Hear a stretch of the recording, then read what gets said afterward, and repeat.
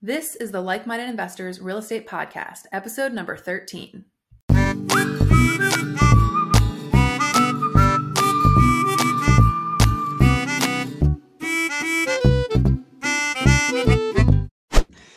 Welcome to the Like-Minded Investors Podcast. I'm Kier. And I'm Bill. And on today's episode, we have two guests who you might recognize from episodes 11 and 12, and that's Steve and Travis, who have a unique story on how they were able to connect actually through the Like-Minded Investors community. Yeah, I thought their story was super interesting. I think this episode in particular is one of the more interesting podcasts that I've ever heard in terms of real estate investing. I mean, I don't think there's many podcasts out there where you're going to have a contractor who worked with an investor on a project and, come together on a podcast and talk through how that works. Yes. I kind of love how Steve, it was almost like he was able to come in with his contracting business and kind of help, like they were friends first. And then he was able to come in and really help like his investor friend out when it came to the renovation of 3 units in a 5-plex that Travis bought. Yeah, I think that was the number, and totally agree. I think the friendship is really what saved Travis. I mean, you'll hear in this episode, but Travis, I think, was getting to a point where, especially with the debt that he had taken on, it was getting to kind of crunch time. And Steve, being that Steve was from the area and was a contractor, Travis went to him and, I don't want to spoil it, but maybe there's a happy ending. Yeah, it was, I don't know. I'm excited for people to listen to this episode too. Yeah, because it is unique. And there were some, it was fun listening to some of those crazy issues that they found in that building. And I thought it was, I love how they touched on the fact, Steve is so good at what he does that he was able to do what I think Travis said, something about getting the 3 units done or more work done in 3 weeks than the other contractor had done in 5 months. And I thought that was incredible to hear. Yeah, I think that speaks volumes to get to vetting contractors and getting a good one in place. I'm not saying everybody is Steve where they're going to be able to do it in what seems like, a flash, but, getting a good one that can work at a good pace, good quality, at a good price. I think, will only help your portfolio grow. Yeah, exactly. So I guess let's bring them in. Welcome, Steve and Travis. Thank you both for coming on again. It's so good to have you here again. And I'd really love to dive into how you two are connected and the project you guys did together. But first, Steve, why don't you give a brief overview again, for those that didn't listen to episode 11, on who you are and what you do. Hi, everybody. My name is Steve Stolman, and I am the owner of Dunright Home Solutions, which is a contracting company, and Dunright Property Group, which is my real estate investing company. And I'm a full-time real estate investor with a contracting company. We have 49 doors and 27 properties right now. Very cool. And Travis, for those who didn't listen to episode 12, do you also want to give us a rundown? My name is Travis Hill, active duty Marine stationed in California, currently investing out of state, and have a property that we're going to talk about with Steve in Cleveland, along with other single family land, private lending, some other syndication stuff across the country. Very cool. Very cool. So I guess we'll dive right into, this project that you guys did together, and kind of, I guess the first thing is, how did you guys even get connected if you aren't even in the same state? Steve and I met through you. I did not know that. Yeah. We met through whatever LinkedIn meetup thing that we had back in, I don't know, 18 months ago now? A year, 2 years, a year, something like that? Yeah, the like-minded investors monthly meetup. It's still going. So third Thursday of every month for anybody that wants to join. We'll put a link in the bio or in what's it called, Phil? The notes, the show notes. You had something before that though. Before you like made it, before it had a name. Oh yeah, that was like a little small like mastermind type thing that we were doing. That kind of turned into the monthly meetup. Yeah. Yep. Yeah. That's where, oh my gosh, that's our so cool. introduction was met. Yeah. Travis, one of the two of us reached out to each other, right? And we scheduled a call, which was fun. Do you remember the first phone call? I was in Mexico standing in a pool was our first call. Tough life. Oh, I know it. Don't I know it? He was talking, I think he had a dive scheduled that day or a dive, like either finished the dive or had a dive upcoming. And I'm like, oh man, I'm a rescue diver. And he's like, oh man, I dive too. And so we kind of initially just really bonded in total bro fashion. And, I think we still have aspirations of having a DNRE investment group, which stands for diving and real estate, because those are two things that we both enjoy quite a bit. So that's how that started. That's how, and yeah, it's been awesome ever since. Off and running. That is so cool. So what did you guys talk about on that first phone call? Was it to actually figure out a way to work together, or was it just kind of like to connect and meet more people and see where the relationship went?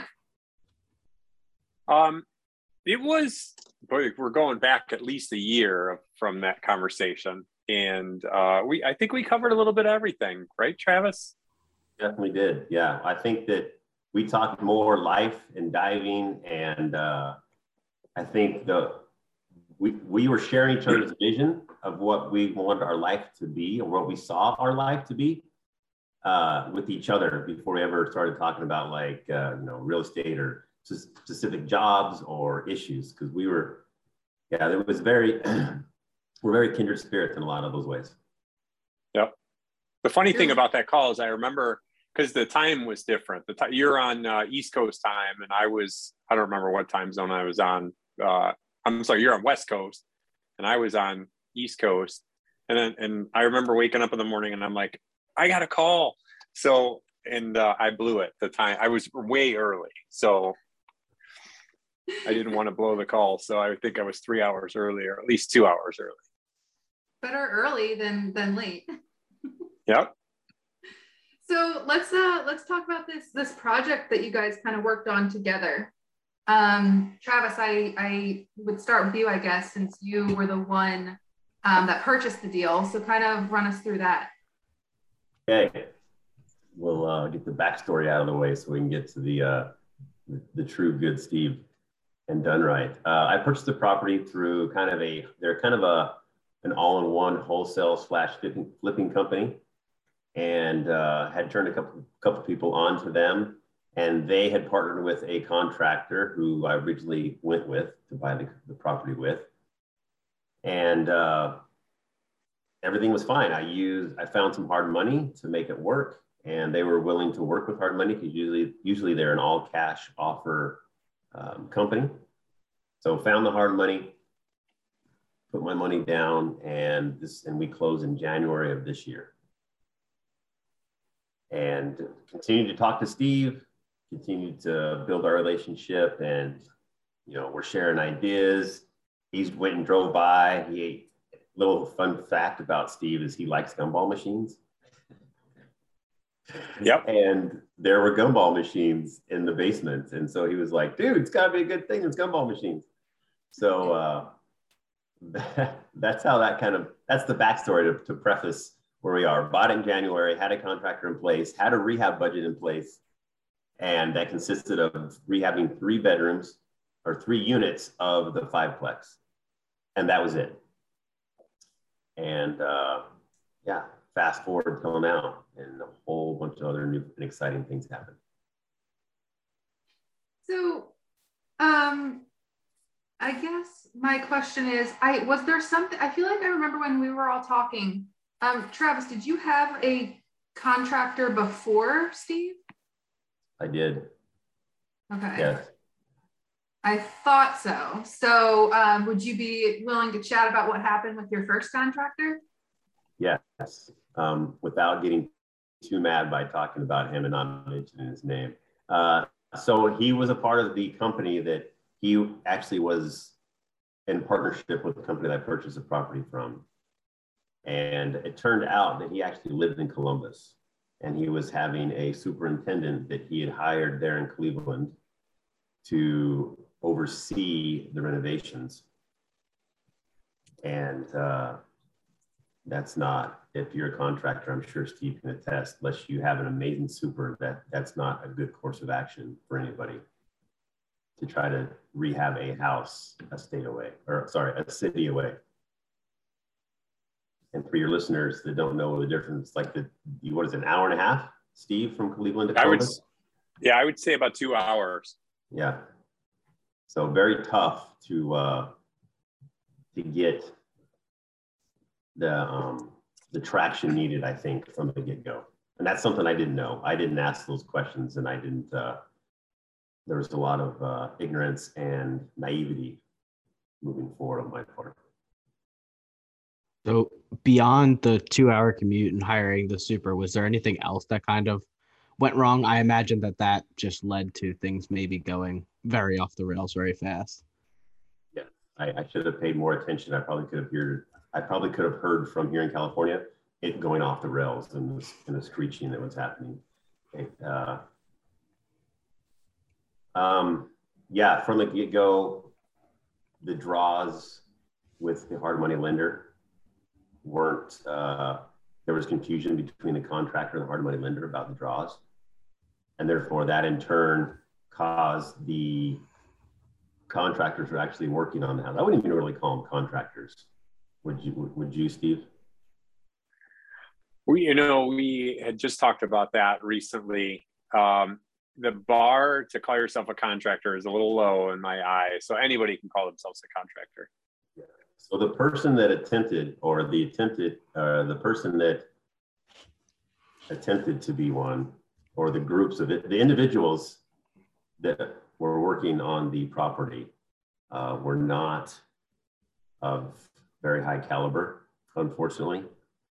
And because the partner contractor was in Columbus, he relied heavily on the superintendent, who was also apparently a home inspector, which made that even more like disturbing as I found that out later. But he would just show up, the super would show up, take some pictures, and then be gone the rest of the day. And that was considered work. And then it just got to the point where month 3, month 4, and no progress is being made, like not significant progress was being made.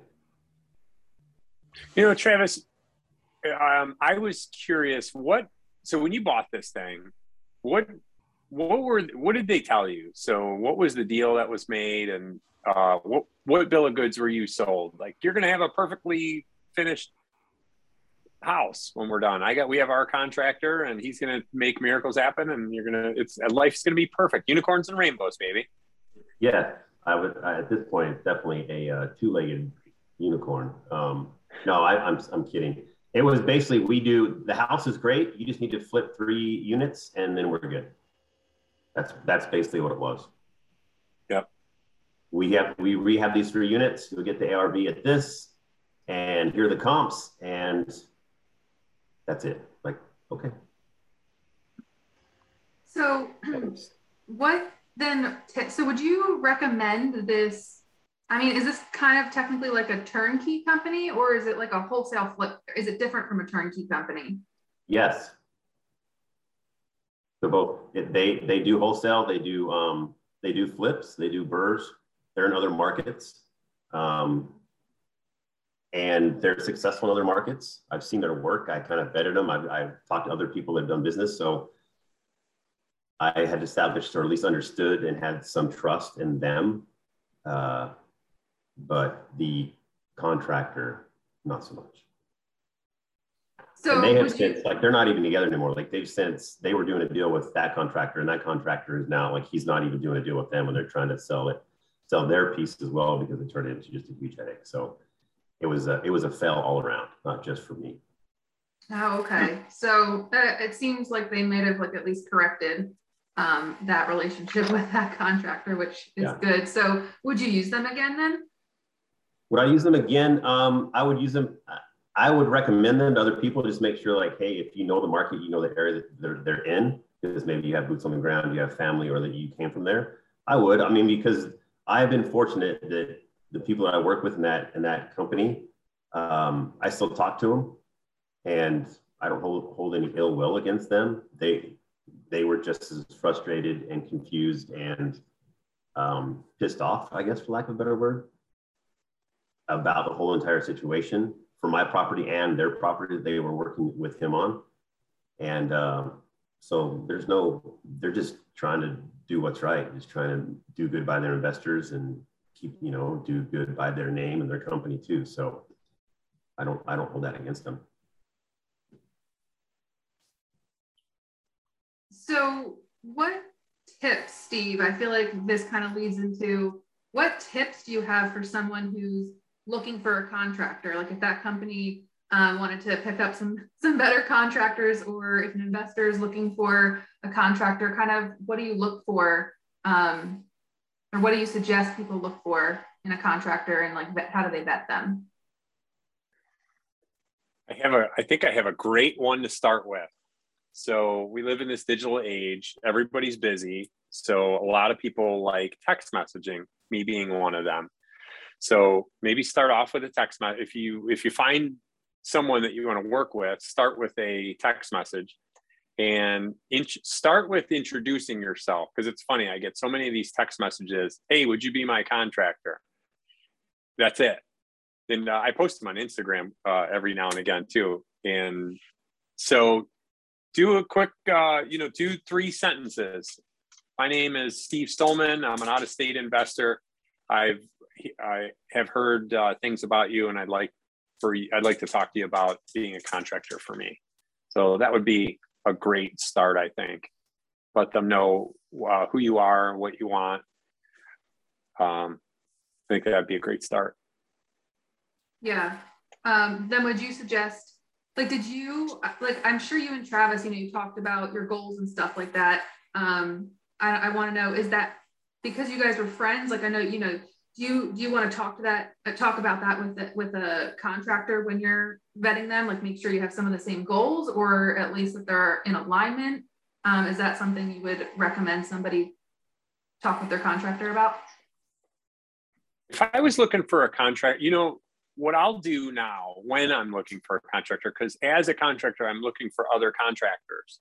So I want to look at their Facebook, their Instagram. Do they publish stuff? That's something we're really proud of, that we constantly are publishing new content and it's all what we're doing. So every job that we're on, we're pushing out videos, time lapses. I've done, I haven't messed with YouTube too much, but Facebook, Instagram, we do all that. So I'd want to snoop around there, ask in the community that you're in, like, how did you hear about this person? Have you seen any of their work? So I usually, sorry about the dogs. I usually will ask someone to, can I come to your job site? Like, hey, where are you working at? I'm in the area. I happen to be in the area. Can I come and take a look? Out of state, that's going to be a little harder to do. But, really, if you don't know them, then you need to figure out how to know them. And we could do that with tenants as well, too, right? When we place a tenant, we look at their Facebook, we see if they got Instagram, and we do background checks and credit checks on them. So you should be doing the same thing with your contractor. Have a 30-minute conversation with them about, Travis and I spent, that phone call was over an hour long, I would imagine. And we found out that we're super like-minded. Ding, ring the bell.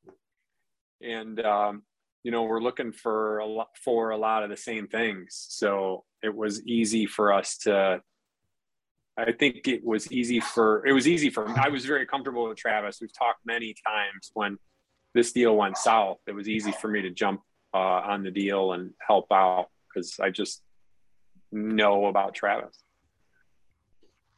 And then Travis, from your perspective, like, did you do any like additional vetting of Steve? I know you guys had already known each other when you made that phone call when you were having some issues. But did you from like a litigious perspective or anything? Did you want to dot your I's, cross your T's, or anything? Well, the beauty of that, because like Steve is so big on Instagram, and if you follow him, you're going to see this all the time because he's always posting his work. So he's posting his work, he's showing it is. And so that's huge. Like that's your own, that's your own resume right there that you're putting to the world. And if you don't have, confidence in what you're putting out there, you're definitely not going to be putting it on social media, 100%. And right. He's able to, when he was on the job full time, he was able to bring his professionals in, and they're sitting there videoing and send me the video, right? Or they put it on Dropbox or put it on Google Drive and be like, hey, see this, and this, and they're following along with the phone, right? And like, this is a problem, and that's a problem, and that's a problem, and you can, oh, okay, cool. And Steve makes it, him and his crew make it in such a way that I'm not a contractor. Do I kind of understand how a nail gets driven into a piece of wood? Sure, yep, I'm cool with that. I'm pretty comfortable. But the way they do it with social media and with technology, yeah, I pretty much understand what needs to happen. Okay, cool. Bring up a price quote. Check. 50% up front. Check. And we go forth and get it done. And then just a matter of, how are we going to work in conjunction with the property manager to make sure that we're not crossing those lines, And then how do we, and because we have that trust established prior to, I don't have to question the price. And then he's always like, hey, do you want good, better, best? And I'm like, all right, well, this is how we're going to work. And he puts that out there and he lets me make the choice, because nothing's more frustrating than an investor, whether you're in state or out of state. You're like, yeah, can you fix that? Yeah, that'll be $12,000, whatever. And you're like, wait, I didn't really want the super 24 karat gold seated toilet seat. Oh, I just figured that was good.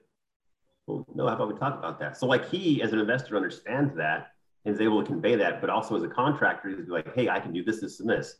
And then he lets me have the choice. And therefore he keeps me, like that empowers me to be like, yeah, he's letting me run this stuff. And at the end of the day, he's like, yeah, man, like I'm running it, but you're just feeling like empowered. Cool, I get to wear pants, awesome. It's a win-win, like who doesn't win? And I, as an out-of-state investor, I have to know that, right? Like I can't be the dude that's just like, hey, Steve. And because I know Steve would be like, hey, Travis, get off. Your thumb's on my head. Oh, sorry, bro. Yeah, let me do me. Yeah. And Travis got to see, so I was, before we started your project, Travis, I was working really hard in one of the apartment buildings. And so we have different, me as a real estate investor, I have different levels of good, better, best that I do for myself and my buildings. Some of the buildings are in not great areas, so we don't put the gold plated toilets in there. And so it was pretty cool because I kept on posting videos of exactly what I was doing on my place. And Travis got to tune in and he's like, that I want that. That's what I want, exactly what you're doing right now. Make my place look like that. So it was super helpful. The Instagram thing was really helpful. I feel like social media is like almost like a portfolio of your work. And, right. For real estate investors, almost like a track record. That's what I love about social media. Are you Grant Cardone, right? Here's my Grant Cardone quote again. Is social media using you, or are you using social media? So, I have always looked at my social media accounts as a continuous commercial for the Done Right umbrella of companies. And just keep putting out those great videos. We're buying houses, we're selling houses, we're buying apartments, we're selling apartments, we're remodeling stuff, we're looking for tenants. So, that's my social media is all consuming that. And the investors that reach out to me, so the out-of-state investors that are reaching out to us are usually, hey, I see what you do on Instagram. I see what you're doing on Facebook, and I want that. What's it take to get us there?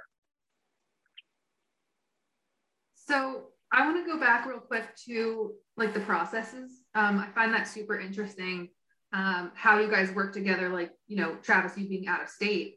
I think it's really cool how you utilize like Dropbox and like video and stuff like that.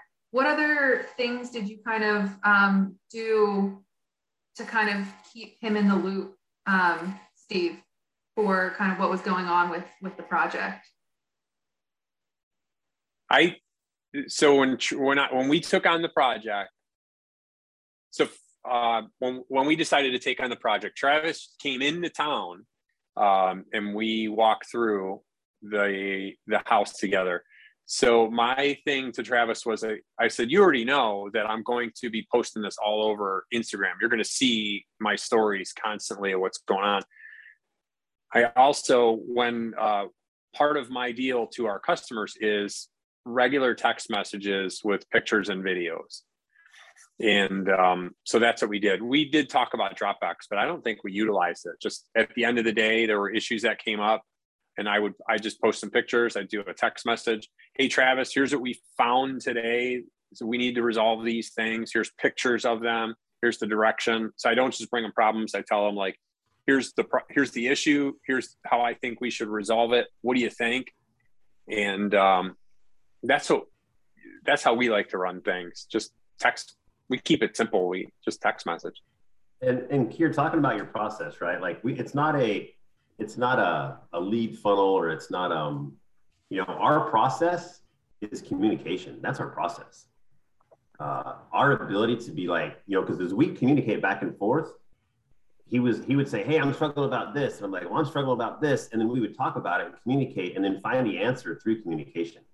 And then he's like, hey, you know what? Like, hey, in my time in the Marine Corps, as I'm leading Marines, this is something that's worked really well. He's like, oh, I'm going to try that. And he's like, oh, I'm having this problem over here. And so we were able to bounce ideas off each other. And then that helped us create not only a better relationship, but it also helped improve our, like, his streamline in his office to the communication. But it was like, I think communication was our biggest process that we used.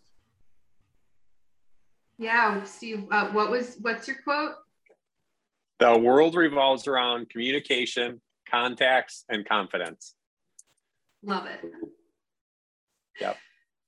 So let's dive into contracts. Did you guys come up with a contract, Steve? Do you always have contracts with your clients? And kind of walk us through what that process looked like. Great. It's funny. I don't do a ton of contracts. We're so busy in this economy here in 2021. We're so busy that a lot of the times the work that I'm a part of, because I have multiple members on my crew.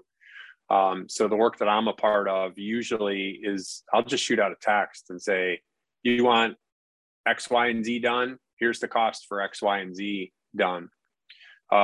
Joe, my right hand man that works for me, he's really good at writing things out. And if I remember right, Travis, I think Joe went ahead and Joe did his contract. It's a handwritten deal. We're going to do this. We're going to do that.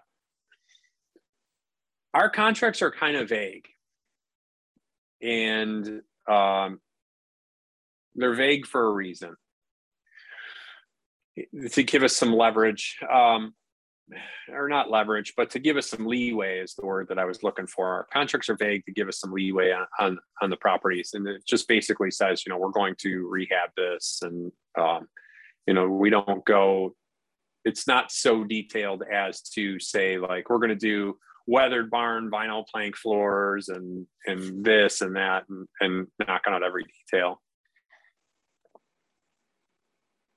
That is so interesting, because I feel like a lot of new investors really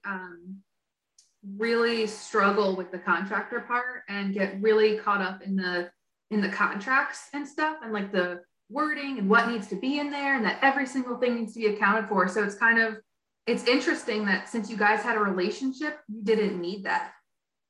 Right. Yeah. You got to remember too, I think David Green, his investing out of state book was he's a very big micromanager. So he's going to see the itemized list, and like he kind of really dictates a lot in the book. So if you have new investors that are reading David Green stuff, they're going to be all about that. I think, in my opinion, because when I read the book, I was like, oh, I got to do all this stuff. Because when Steve took on the project, I had him on the first project. I had him do a contract, and I told him that the contract was to secure our friendship. Because if the contract goes to crap, I'd much rather have him as a friend than as a contractor. Luckily, we get to have both. But his friendship to me is worth more than any amount of money or any flips that we have. And so, did the contract go through was the contract a part of every single thing moving forward? No, it wasn't. But I think that Steve had a heck of a time trying to get that contract, even an attorney to look at it. I think the first day, that was kind of a struggle too. So I think that kind of helped, like, oh, we don't got 2 days to find an attorney. Just go get it done. Okay, cool. But, and speaking of that contract, like, he wrote it up, or I had him look at the contract and he signed it and everything else. We had the attorney look at it and like, yeah, it's fine. There's no crazy verbiage. But we had a reward for finishing early.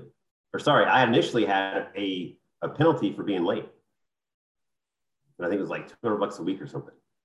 And Steve looked at it and he's like, hey, I have a question about this. He's like, if I'm going to be penalized, I want to be rewarded. And I'm like, okay, right?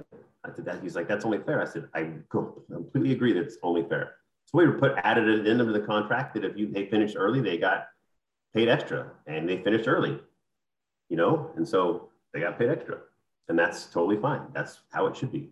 There should be rewards. It incentivizes you to do good work. That's why nobody says no to a bonus at work, ever. Right. So the difficulty that we had. So now, as where I'm at in my life and my businesses. So if somebody sends me a contract, I usually don't really even look at it. I just send it over to my legal team and I say, hey guys, here's a contract to look at.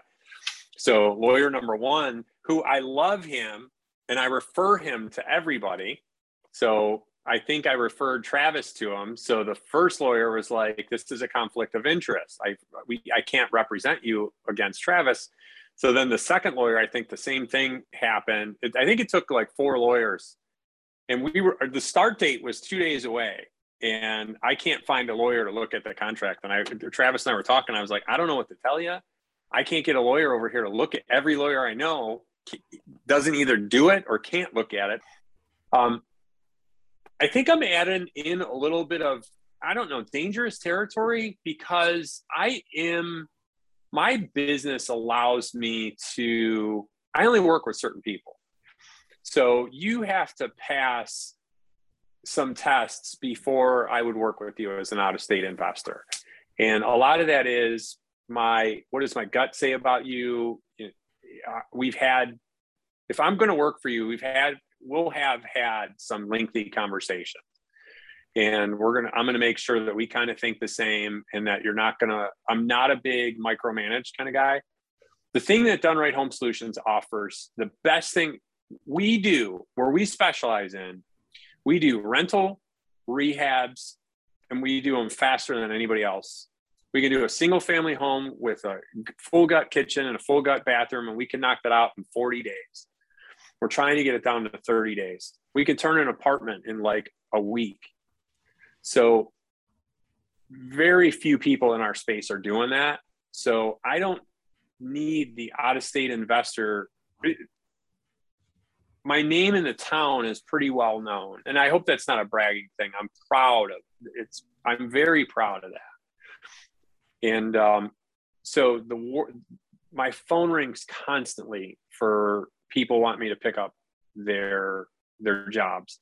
So to get into that, so you have to pass that test. Like, you have to be referred to us before we're even going to really look at the job, or we have to have, like Travis and I did, we have to come from some like-minded investors or something like that before we take that stuff on. So then one of my questions was going to be, do you pick and choose the projects that you work on? So it sounds like it's more you pick and choose the people. Yes, and the projects too. I've learned shiny object syndrome. So it's almost like we're picking up where we left off before. So I know what my crew is. So I used to try to get my crew to be me, and I realized that they can't. So now I've changed my way of thinking. And Kier, if you work for me, and Bill, if you work for me, I would know that, Kier, you're a really good drywall finisher. So I'm going to really take on drywall jobs. And Bill, you're a great electrician. So I'm going to say, hey, Bill, you do electrical work. And I'm not trying to pound a square peg through a round hole. So the job has to fit what we specialize in, or else it's just going to take us longer, and we're going to be mad it's taking longer. Our next line of customers that's waiting for us is going to be mad because it's taking longer. And then the owner is going to be, the investor is going to be mad at us because it's taking longer. And a lot of people don't realize how much that time saves them money. People don't look at that equation. We're more expensive. We're not the cheap people in town. But I have the pitch. I'll pay, as an investor, I'll pay all of my contractors that come to my job. I just paid more for gutters than I should have, but I asked the guy, we had to talk about it, and the guy was like, yeah, I'll be able to come, it's going to be 2 weeks. So I ended up paying a little bit more and got the guy there in 3 days, which I needed those gutters before I could move tenants in.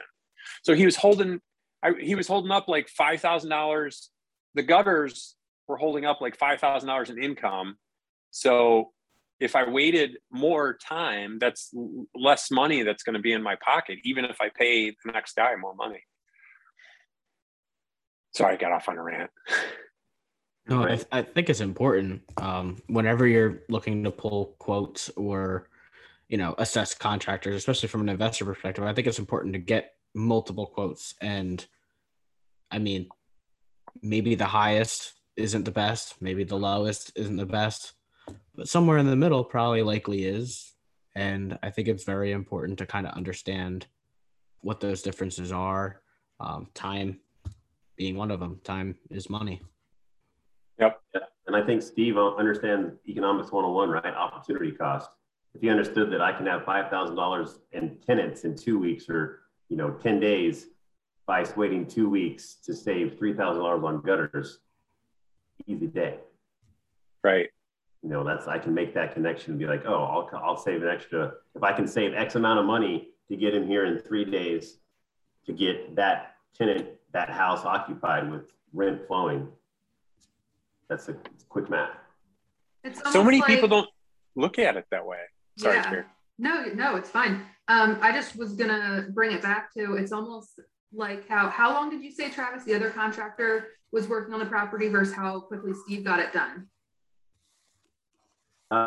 Let's see, Steve, you took over in April, May? Something like that, yep. Yeah, and he got more work done in the 3 weeks that he was there than the entire previous 4 months, 5 months. And it was, at the end of the day, it was like, boom, here you go. One super cool thing, this is what I think is really neat about what Steve and Dunright does is we had a bathroom. Now the building's built 1910. Walls probably aren't really straight anymore, right? And so he's like, hey, this is before, this is after. And I'm like, oh, you threw some wainscoting up. That's fantastic. He's like, yeah. He's like, that would have been it's way faster than trying to level the walls. With stucco and, trying to do everything and I'll mud it all down. I'm like, perfect. It's like, yeah, that's something we do. Just kind of that looks great. Awesome. Run with it. Go. Silic on the top, silic on the bottom, around the edges, out, done. Thank you. Or caulk it. So those are little things that he understands as an investor. And even if he wasn't an investor, he was strictly a contractor, just knowing those little things, dude, that's paying dividends as an investor in my mind. Yeah. I've learned those cheat codes on my own. I think that's what separates me from a lot of the other contractors in the area is that I'm an investor first with a contracting company. And I started the contracting company first, became an investor, and now I keep the contracting company rocking and rolling mainly for me, right? So I buy all these buildings. The cool thing is I'm rehabbing, and I'm learning as I rehab my own structures. I'm like, hey, what's a cheat code? Kitchens and bathrooms are the most expensive things. So we look for really good cheat codes on time And hopefully it saves. I mean, if we save time, we'll save money. And the wainscoting idea was perfect. You know, it can go right over. Around our area, we have this. All these properties have this old school tile. It's cracked. It's falling apart, and we rip off whatever's loose and then just apply a wall of wainscoting. That's like it. You know, depending on how tall the tile is, it might be 4 feet, 5 feet, 6 feet, 7 feet of wainscoting. And people walking in those bathrooms, they're like, "Look at this custom bathroom, man! I can't believe you did this." And here we are, we're laughing the whole, because it saved us so much. Speed is the key on these things. When you have a vacant, like Travis had some vacancies in that building, and he needed to. So you were on hard money, which is an expensive way. Hard money is expensive. So you need time on your side to get out of that hard money loan. So you need to get your tenants in there as quickly as possible. So there is no time for dragging your feet for the investor. And those guys, it was funny. We walked on that. You showed up and your property manager, and we walked that property together for the first time. And I was like, they've been here 4 months. Like, what's going on? We're turning units in a week or a couple of weeks. And I said, in 4 months, this whole building would be done. And they did not have one finished product in there. They had 3 units partially finished. And that's even in varying degrees of partiality. Right. Remember the bathtub that we found? The drain went to nowhere. Yes. The bathtub. If we were in the basement right now, the bathtub drain just came into the basement and stopped. So it would have leaked on the floor. The supply lines to it were not connected. The shower wouldn't have even. There's no way to make the shower work. Remember that?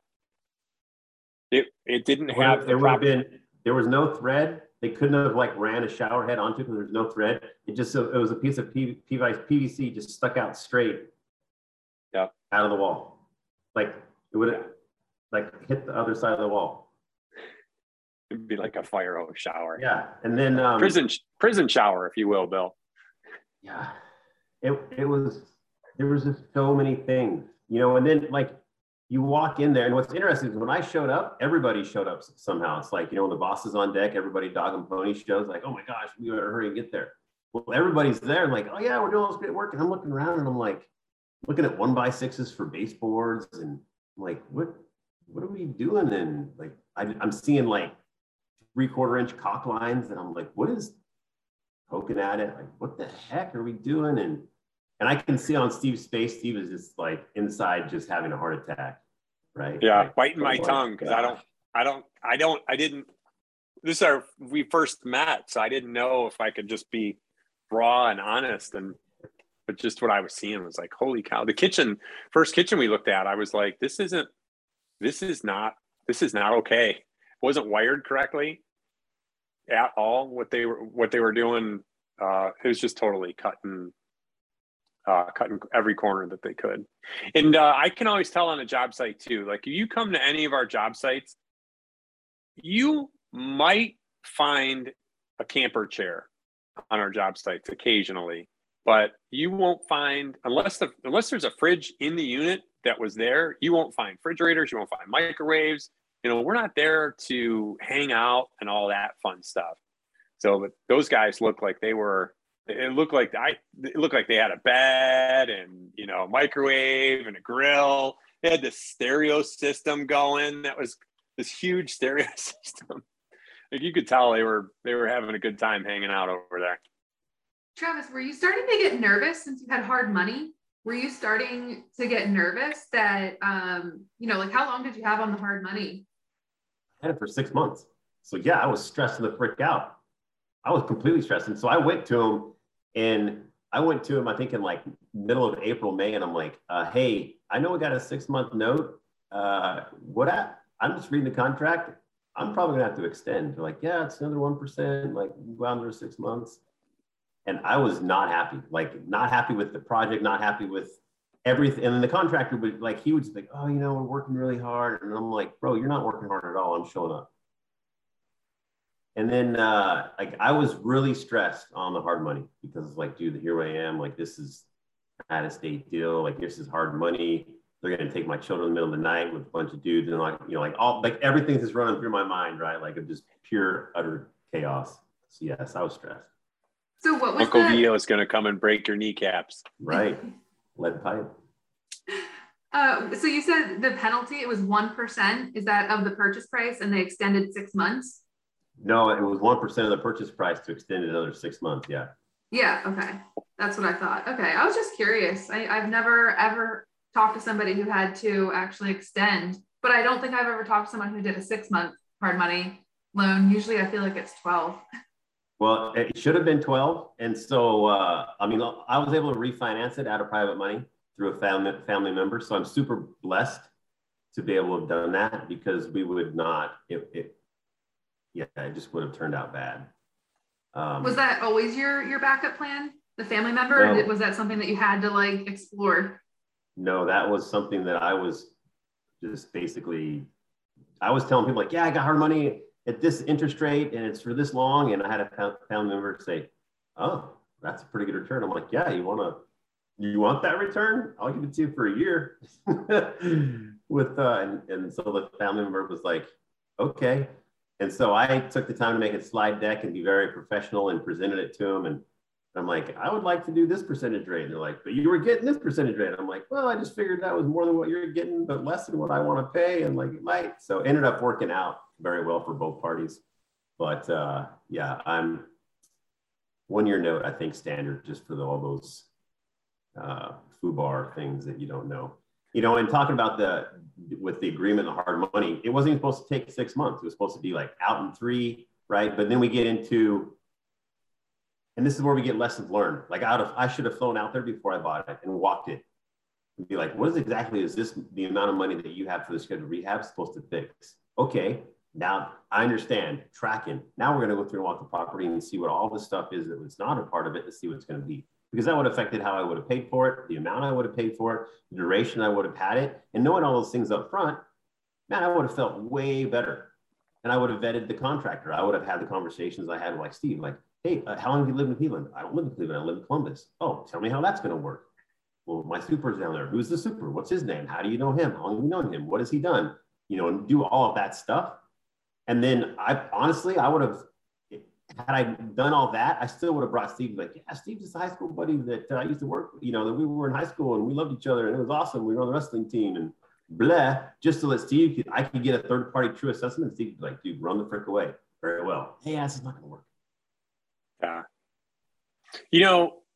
I think that you're going down here I am hijacking the podcast and asking the questions. But Travis, I think you're going down a great angle. Like, what could we have done differently? In step 1, you must walk the property, or you must have someone that you really trust to walk that property. Like I was at the closing table for a house locally, and I had done business with a company here. I bought a couple of houses from them, and I did not look at this house. And I was sold a bill of goods, like Travis was sold a bill of goods and what it would be. And I got to the closing table. Luckily, my closing agent caught it, so it was supposed to be an occupied single family home with this much rent. And my closing girl was like, this house is vacant, Steve. And I was like, wait a minute. I went back and looked at that house. Now it makes sense as an occupied rental at the price I was paying. Then I went back and looked at it. And I said to myself, at that moment when I looked at the house, it was in horrible condition. I said, you can never buy a house without walking it. That was a commitment I made to myself, because I would have paid dearly for that mistake if I would have signed on that dotted line. Like, you have to walk those properties. And you have to have somebody that's knowledgeable with you too. If you don't know what you're doing, you better find somebody that does know what they're doing. Yeah. And what's funny is that this property, like the tens of thousands of dollars that I had to pay to get it up to, even being inspectable, right? Inspection ready, were so blatantly obvious, right, Steve? Like, they were clearly like, yep. plumbing in the basement, just leaking, just dripping. Like, oh, that's probably something that, you know, but because the contractor lived in Columbus and not in Cleveland, didn't walk it, never saw any of this stuff, right? So all of the plumbing, I like the sidewalk, the fascia, the like the window siding, the window sills, the railing. Shoot, what else? Like steps we rebuilt, access to the fifth unit. Like all of that stuff I would have known. I'd have been like, we're gonna have to go back to the drawing table guy or the negotiating table and see what's up. Because all of those things came out of my pocket, you know.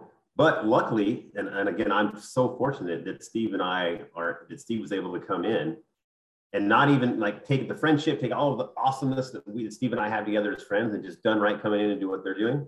Dude, they made that thing, they took if they were to stay with all 5 units that get rehab, they were usually going to like 4 times the rent income just from what they were doing. From what it was gross making to what it would gross after they were done would be 4 times the amount. So, you know, just fortunate that I'm able to sell it. It's in the process of being sold right now, and almost doubling my money on it just in what Done Right has done. And what he is like, hey, this needs to get done, this needs to get done. Okay, cool, when you do it. And I'm fortunate that I have had sufficient financial means to be able to do that, because I don't want to do that again, ever.